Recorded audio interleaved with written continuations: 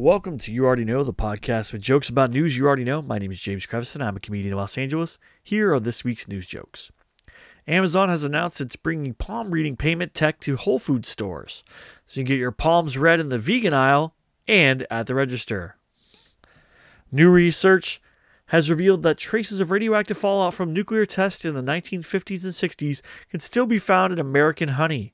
So move over, Incredible Hulk. Here comes the Incredible Drone.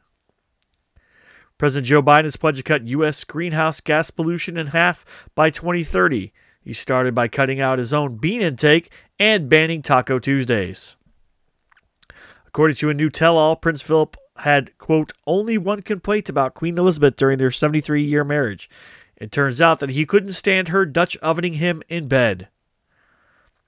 Polish animal control officers attempted to detain what was reported to be an animal stuck in a tree, but instead turned out to be a croissant.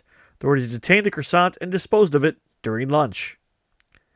A Ukrainian airline is commemorating the 35th anniversary of the Chernobyl nuclear power plant disaster by offering an aerial tour of the site. The flight includes a tour, snacks, and an extreme form of cancer.